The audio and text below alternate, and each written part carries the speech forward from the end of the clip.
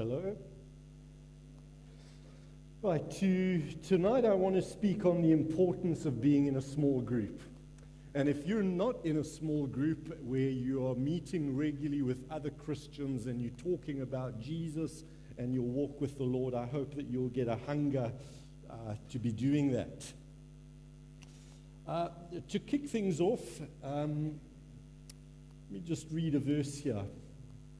In fact, let me ask a question. What do you think was the main difference between the early church and how churches look today? What's the main difference? The main difference really is that for the first 200 years of church history, Christians met in each other's homes. There were no churches that people could go to. What we're doing tonight was completely foreign to the early Christians. To sit in rows in a dedicated building, that just didn't happen for 200 years.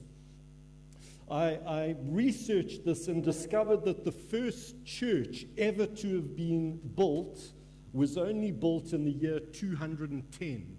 And it was a house that got converted into a church. So it was only in the 3rd century that Christians had a building dedicated to worship. And here are some verses that just show us from the Bible that is where the church used to meet. Colossians 4:15 says we must, Paul says, give my greetings to the church that meets in her house. Her name is Nympha. In the letter to Philemon, again, there's a reference to the church that meets in your house. In Acts 12, there's a reference to the house of Mary, where people met for church. In Acts chapter 16, verse 40, we read about a woman called Lydia, and she too had a house where a church met. And what's the significance of the fact that for 200 years, the Christian church grew enormously, but they never had church buildings? What's significant about that? Number one, you don't need buildings to grow, because being a Christian is not about going to church meetings in a building. It's about being part of a community. We also discover that after a while, the Christians were no longer allowed to meet in the great temple in Jerusalem. They used to meet in the outer courts because it was a good place to meet, a little bit like meeting, I suppose, on a field somewhere. Houses provided privacy and warmth, and houses are small, which means early churches tended to be about between 15 and 30 people at a push. And I'm sure people of all ages were there. Back in the day, generations used to live in a home together. And because Christians didn't meet on a Sunday morning, they'd meet after work, because Sunday was a work day. And they used to meet and they used to eat together. And friends, this set the tone of what church was like. If you didn't go to church, you would be missed, because it's not like a big mega church today where you don't know anybody in the entire row, perhaps, in which you're sitting. But I want to share 8 reasons with you tonight as to why I believe it's important for all of us to belong to a small group, or more than one. I'm part of probably about 3 small groups. Not probably, I am. And actually 4 if I count the eldership as well. But here are some reasons why it's so important to be part of a small group. Number 1, and if you're taking notes, this would be a good place to start. It's for companionship and fellowship. And of course, if you're a young adult, you already know this. I mean, this is where you meet people. This is where you find that elusive husband, that elusive wife, Mr. Right, Mrs. Right. This is where it happens. So as young adults, we understand the importance of small groups. I mean, you can check at someone out from a distance and maybe buy them a chicken burger here, but if you really want to go deep, you need to be part of a small group. And if you really want to go deep, then you must lead a small group together.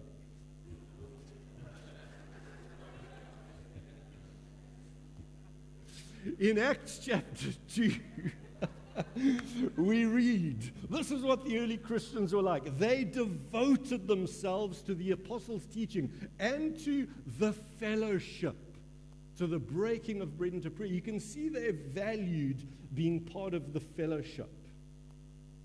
And they were so excited about each other that they met for church every day.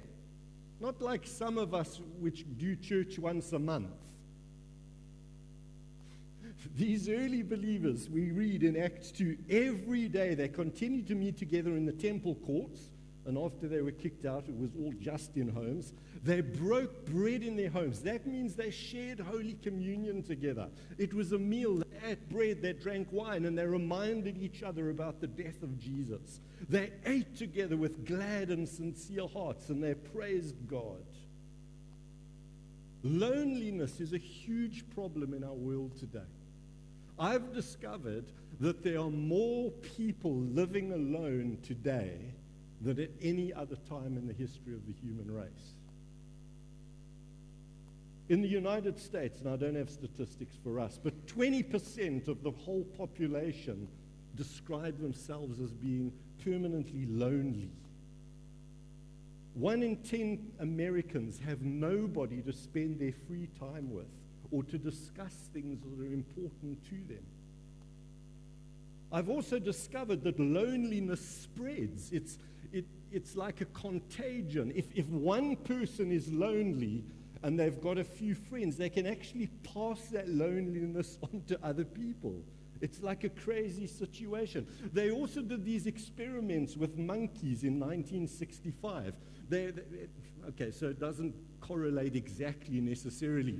But they took a monkey and they took it away from its pack and they isolated this monkey for 6 months, and then they reintroduced it back to its troop.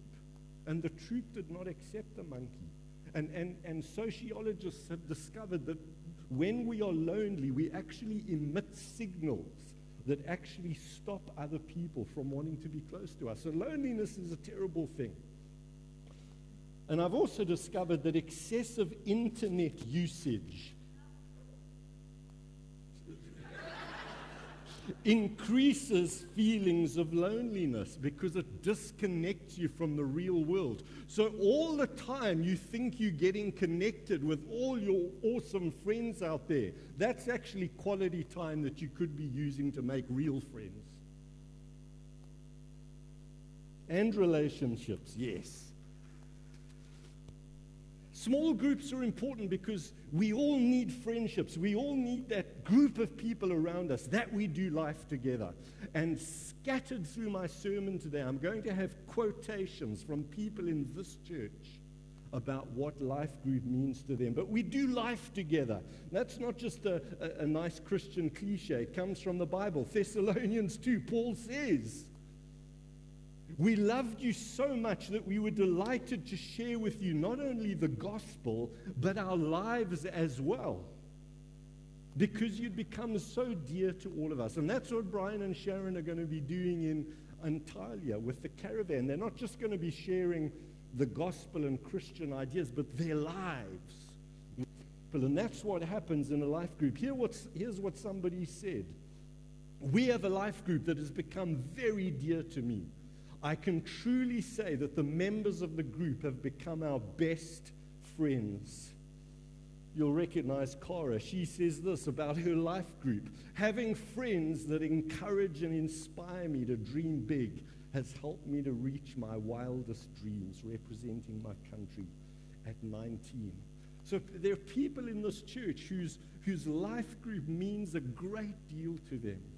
And it's where we form those friendships. You're not going to become close friends with people that you just sit next to and greet. I've greeted people in this church for 10 years, and I still don't really necessarily know them, and nor them me. Because friendship takes hours to develop, and it takes a consistent commitment in a small group with a smaller group of people. The second reason why we should be part of a life group is for encouragement and inspiration. In Hebrews 10, we're told that we mustn't give up meeting together as some are in the habit of doing, but we must encourage one another, and all the more as we see the day of Christ's return approaching. So one of the reasons why we go to Life Group is to be encouraged in our faith. But as important, we also go to encourage other people. Let me talk to you a little bit about encouragement, and then we'll talk about what inspiration is. What's the difference between inspiration and encouragement?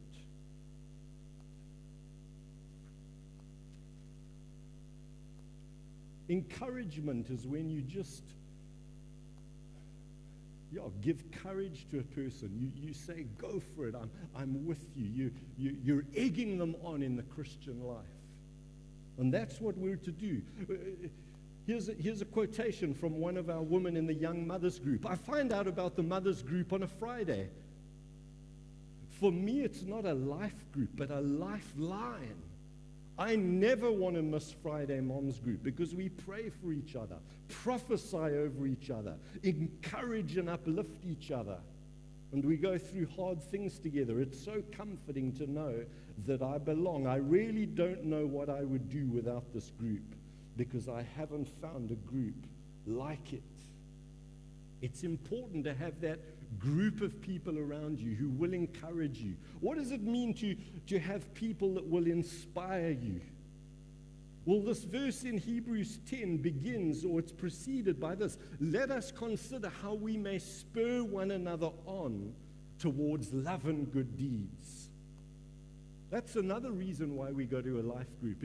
It's not just so we could be encouraged, but there's some preparation that we're meant to be doing. And it's not because we're the leaders. Before we go to a gathering of our fellow Christians, we should be considering how we can spur other people on to love and good deeds.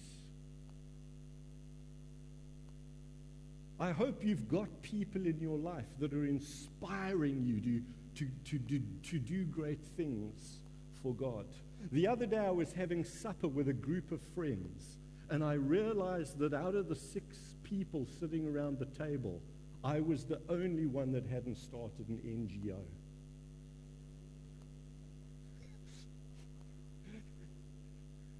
It's great to surround yourself with people that are going to raise your commitment to the Lord, that are going to inspire you to greater heights in God. Here's another verse from Thessalonians. Encourage one another and build each other up, just as you are doing. I want to explain the Greek word for that spur one another on. We always think of a cowboy, and you got a spur on your boot and you give that horse a big kick to get it to go faster. So that's what the English is. But in the Greek, it's the word to incite. It's a strong word. We're meant to be considering how we can incite other people to good works. Just as a revolutionary, I don't want to mention any names, might try to incite people to commit violence. As Christians, we should be trying to incite our fellow brothers and sisters in Christ to do great things for God. Someone said this, life group is indeed the highlight of my week. It sets me up for the week and leaves me looking forward to the next one. In a nutshell, it is my family. So we go to life group for companionship's sake, to build friendships. We go to be encouraged and to encourage others, to inspire people and to be inspired ourselves. We also go to give and receive emotional and practical support. Here's our key verse, Galatians 6 verse 2. It says, carry each other's burdens, and in this way fulfill the law of Christ. How do we fulfill the law that Christ has given us? It is by loving other people. It's by supporting other people in what they're going through in life. That's how we fulfill the law of Christ. If we look more carefully at this passage in Galatians 6, we'll see that people are carrying 2 different kinds of things. In verse 2, we're told, carry each other's burdens, and in this way fulfill the law of Christ. And then in verse 5, it says, but each of us must carry our own load. Each of us must carry our own load. These are the Greek words. The first word for load just refers to that kind of stuff we've all got to deal with every day. It's those responsibilities we carry. And that stuff we can't shove off onto other people. But what we do need to carry for other people is those burdens they have. Those things that are beyond bearing, that are causing them to go down. Acts 2 also describes how the believers practically looked after each other. They sold their possessions, stuff they didn't need, and gave it to people within the church community that were struggling. We read in Acts 4 that there were no needy persons among the early Christians because they looked after each other, and this is good and right, and this is what the church looks like when it's working right. Here's someone from our 10 o'clock congregation. Gave this testimony. I was 60, retrenched. 2 weeks after starting new employment, my retina detached and an emergency operation left me unable to work for at least 10 days. No work, no opportunity to earn. Without asking, my house group rallied as a team with meals and unexpected gifts of money. They were prompted by the Spirit. At month's end, I was able to work again and all my needs were covered. I love it how it says, without asking, my house group rallied as a team. Do you see why it's so important to be part of a house group? Into every life a little rain must fall, and sometimes a storm hits us. And it really is just a matter of time. And when that happens to us, we need to know that there is a community of people around us that will be there to practically support us. A few months ago, another woman in our congregation, son was skateboarding down Kendall Road and whacked his head and landed up in hospital.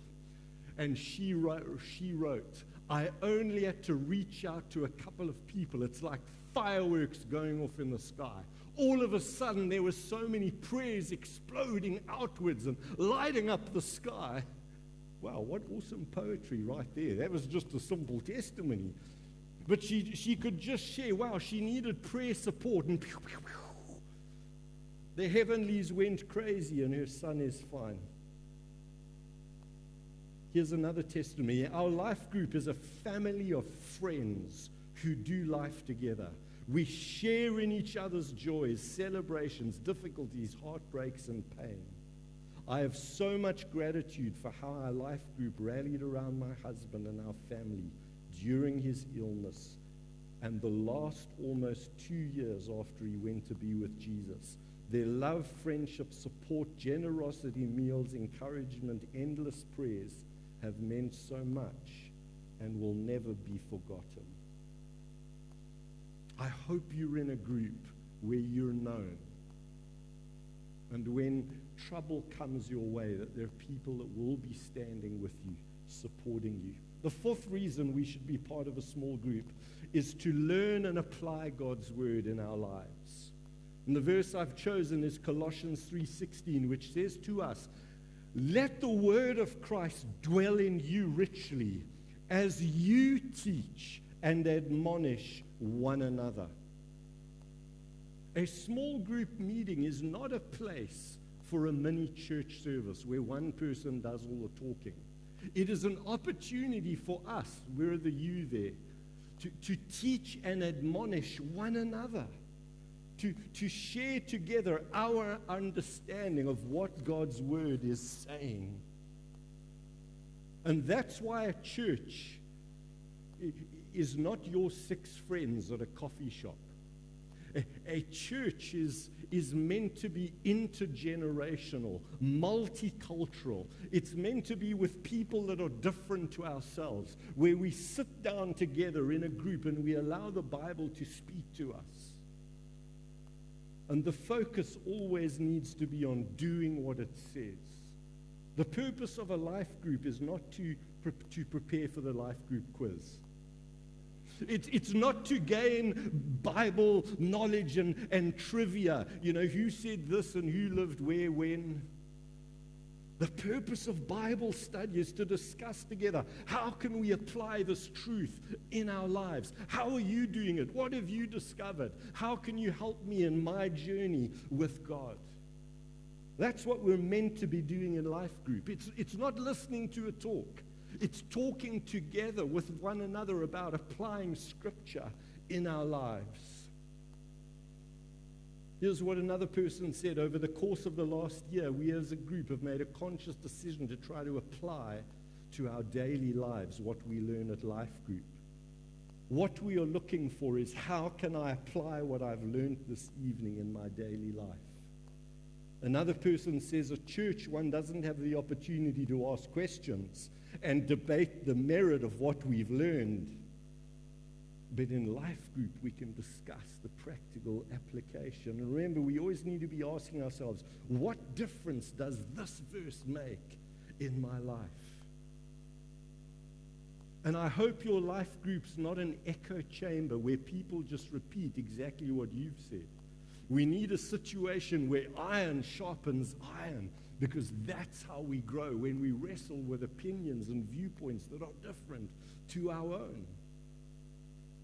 Someone else wrote, life group is a wonderful place to share, study God's word, make friendships, pray, support each other, and celebrate life. That's the whole sermon summed up in a sentence. Well done. We go to life group to worship and to pray together. The same Colossians verse that talks about having the word of Christ dwelling in us richly says that we shouldn't sit there passively helping someone to lead us in, hoping someone's going to lead us in worship.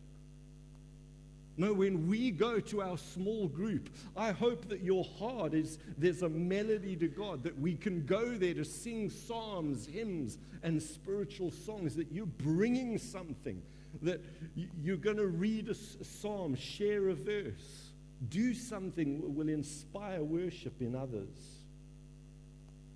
Life group is a place where we pray for each other. It's a place where we can confess our sins to each other and to pray for each other that we may be healed. It's probably a good thing we don't do that in a big meeting like this. Brad, come on up on the stage here and confess a few sins for us. You want to do that? No, joke. But you might feel comfortable, I might feel comfortable to do that in a small group of friends where I can say, you know what, I'm really struggling with this, and this. With resentment or discouragement or feeling down or whatever it is, would you please pray for me? And that's where we need to be getting at our small groups. We're not there to just put on masks, which leads me to my next point.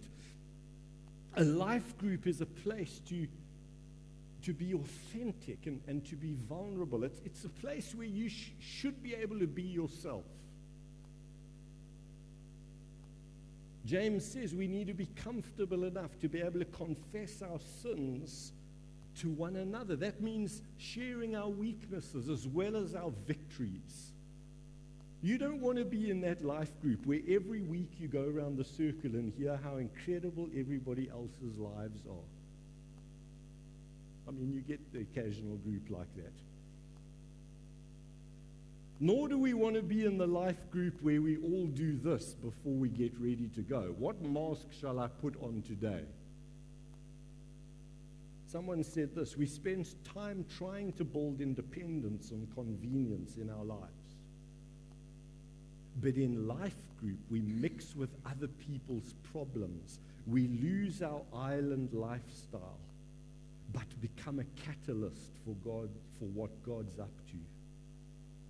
And someone else is here talking about the need for vulnerability, where the deep pressures, life stresses, and confessed sins need to be shared. I'm almost bringing this to an end. But another reason for being part of a life group is for accountability and spiritual oversight. Sometimes we've got a very negative attitude towards spiritual oversight and accountability. But what is oversight? It means that someone is keeping an eye on you. That's literally oversight. I've got oversight over you tonight, in a literal sense. But what is the metaphor when someone has spiritual oversight over you? It's described in Hebrews 13. We are to obey our leaders and to submit to their authority. They keep watch over us as men who must give an account. And so when you're in a small group and you're submitted to leadership, it gives people the freedom to speak into your life, and that can be such a good thing. Do you have people in your life that can speak into your life without you being offended? As Christians, we need this accountability, people keeping watch over us. Here's another verse about accountability. My brothers, if one of you should wander from the truth, is there going to be someone who can bring you back, shepherd you back? If you're part of a small group, it'll be noticed that you're struggling spiritually, and people can lovingly reach out to you. We who are spiritual should restore that person. Here's what someone said. Life group is a place to be vulnerable and to share openly, a safe place to feel loved by people who care and who don't judge. And finally, life group should be a welcoming community. There are many, many people that will never come to this church. The thought of going to a church service is too freaky for them. I mean, it's all those songs, it's that funny Christian music. Someone might clap, even wave a flag. Many people don't want to come to church, and you can see they don't. But they would come to your house if a few Christian friends were there and you said, join us for supper, come anytime you like. And in the evening, we might discuss something that Jesus said and talk about it. People are very open to coming to a small group meeting. And it's a wonderful way to break down resistance that people have towards the church. And it also draws them in through relationship. And that's why the church grew so radically in the first 200 years of church history. It was through, we're meeting in our house tonight. Neighbor, neighbor, neighbor, why didn't you come for supper? And the Lord added to their number daily those who were being saved. This is what somebody in our church said. We met in the Connect Cafe over coffee. Okay, this refutes my theory. We were invited to visit the group. We were warmly welcomed. We felt right at home from the very first time. I really appreciate the emotional, practical support that I received. Okay, there's another wonderful testimony. My life group is an extension of my family who I love and care for.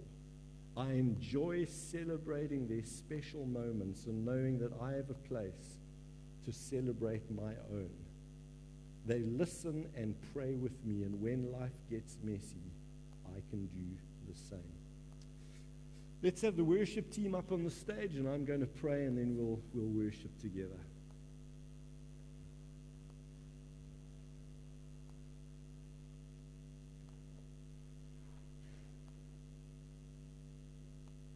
Lord, we've read many verses tonight about the church and what it's meant to look like. And it's as clear as daylight that the church is not a building, that it is a community of people who care for each other and who are together following Jesus Christ and who are together living out the teachings of Jesus in the power of the Holy Spirit. Lord, rid from us the idea that church is a building or even about having a name on a membership roll. Remind us again this night, Lord, that church is about being in relationship with other people. And that it's not just about what we can get out of those relationships, but about ourselves fulfilling the law of Christ through caring for others, through being others-centered. Lord, deliver us from self-centered attitudes where we have become disgruntled with other people because of our misperceptions and expectations. Help us, Lord, to be the change, to be those in whom the Word of God dwells richly. We want to be those who encourage others, who carry each other's burdens, who welcome in people, who inspire others to love and good deeds. Lord, we pray for our experience of community here at Connect Church, that it would be rich, that we would be a safe place where we can be open and honest with each other and inspire one another to live for you. And all God's people said, amen. Amen. Howard, don't run away. So you've been talking to us about being part of a life group. How does that work here? I mean, do you put people in a group? Do they just find their own way? What happens if they don't like it? I mean, give us, how are guys going to get into a group here? I think if you're wanting to find a group, you should probably speak to me. Okay. And then I will speak to you at an appropriate time and find out who you know and what you're looking for in a group. Because people are looking for different things. Some people are more fellowship-oriented, and that's great if that's where they're at. Some people are very much into serious Bible study, and that's good for them. Others want to experience the things of the Spirit, and others want to do all of the above. So, yeah, we need to place you in a group, and also age also tends to be a factor. People do like to, be within a 10-year age group. All right, so I think that's quite important if you're going to apply the message tonight. If you're not in a group, speak to Howard, speak to Brad, and it'll be a great opportunity and a great start for you. Won't you stand with us?